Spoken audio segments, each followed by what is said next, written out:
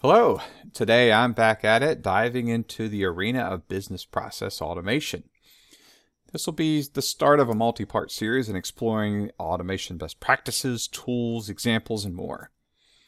And as you're probably aware, the tech world seems awash with automation everywhere you turn.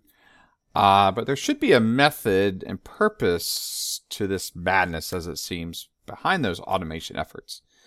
And for a bit of scale here, the actual compound annual growth rate for the business process automation area is at about 17%, with an expected growth to about 152 billion by 2024. So this area is huge. But first of all, what is business process automation?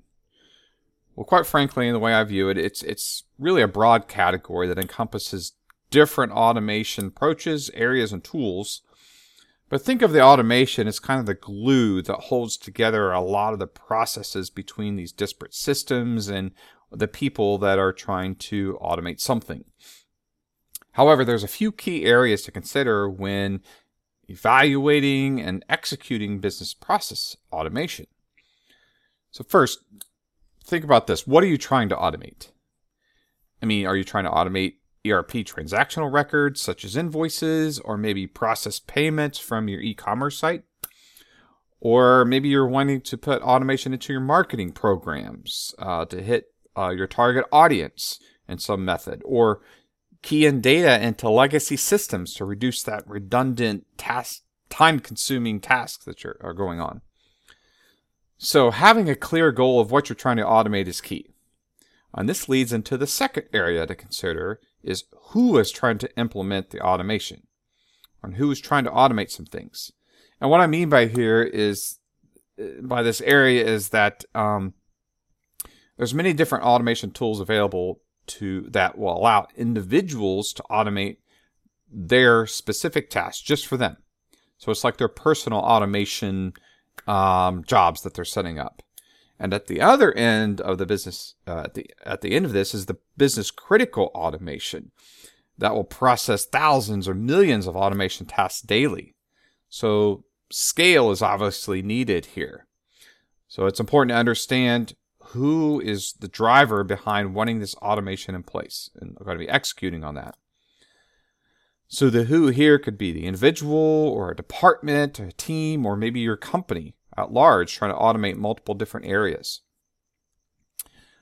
Lastly, it's to know which automation tools are available to implement what's needed. There are many different kinds of tools out there with many different ways to build out the automation. Some of the automation tools will fall into the low-code category, while others will be marketed as no-code. And I covered this low-code, no-code area in my prior series, so if you haven't seen that, be sure to listen in and check it out. But the reason for exploring this is that this speaks to the complexity of use and how quickly you can adopt some of these tools and how quickly you can implement the automation. So if you're trying to scale quickly and you need automation in place very quickly, then the tool needs to be easily understood, easy to adopt, and easy to maintain as well.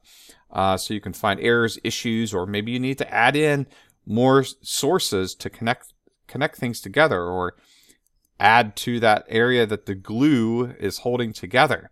So be thinking about the tools that you want to leverage. Is there going to be multiple automation tools? Because again, I highlighted what you need to automate. You need to look at that, what you're trying to automate, because some tools may not be able to connect to certain systems, whether it be software as a service systems or legacy on-premise type systems. So you need to be aware of what tools are available that can connect to certain things.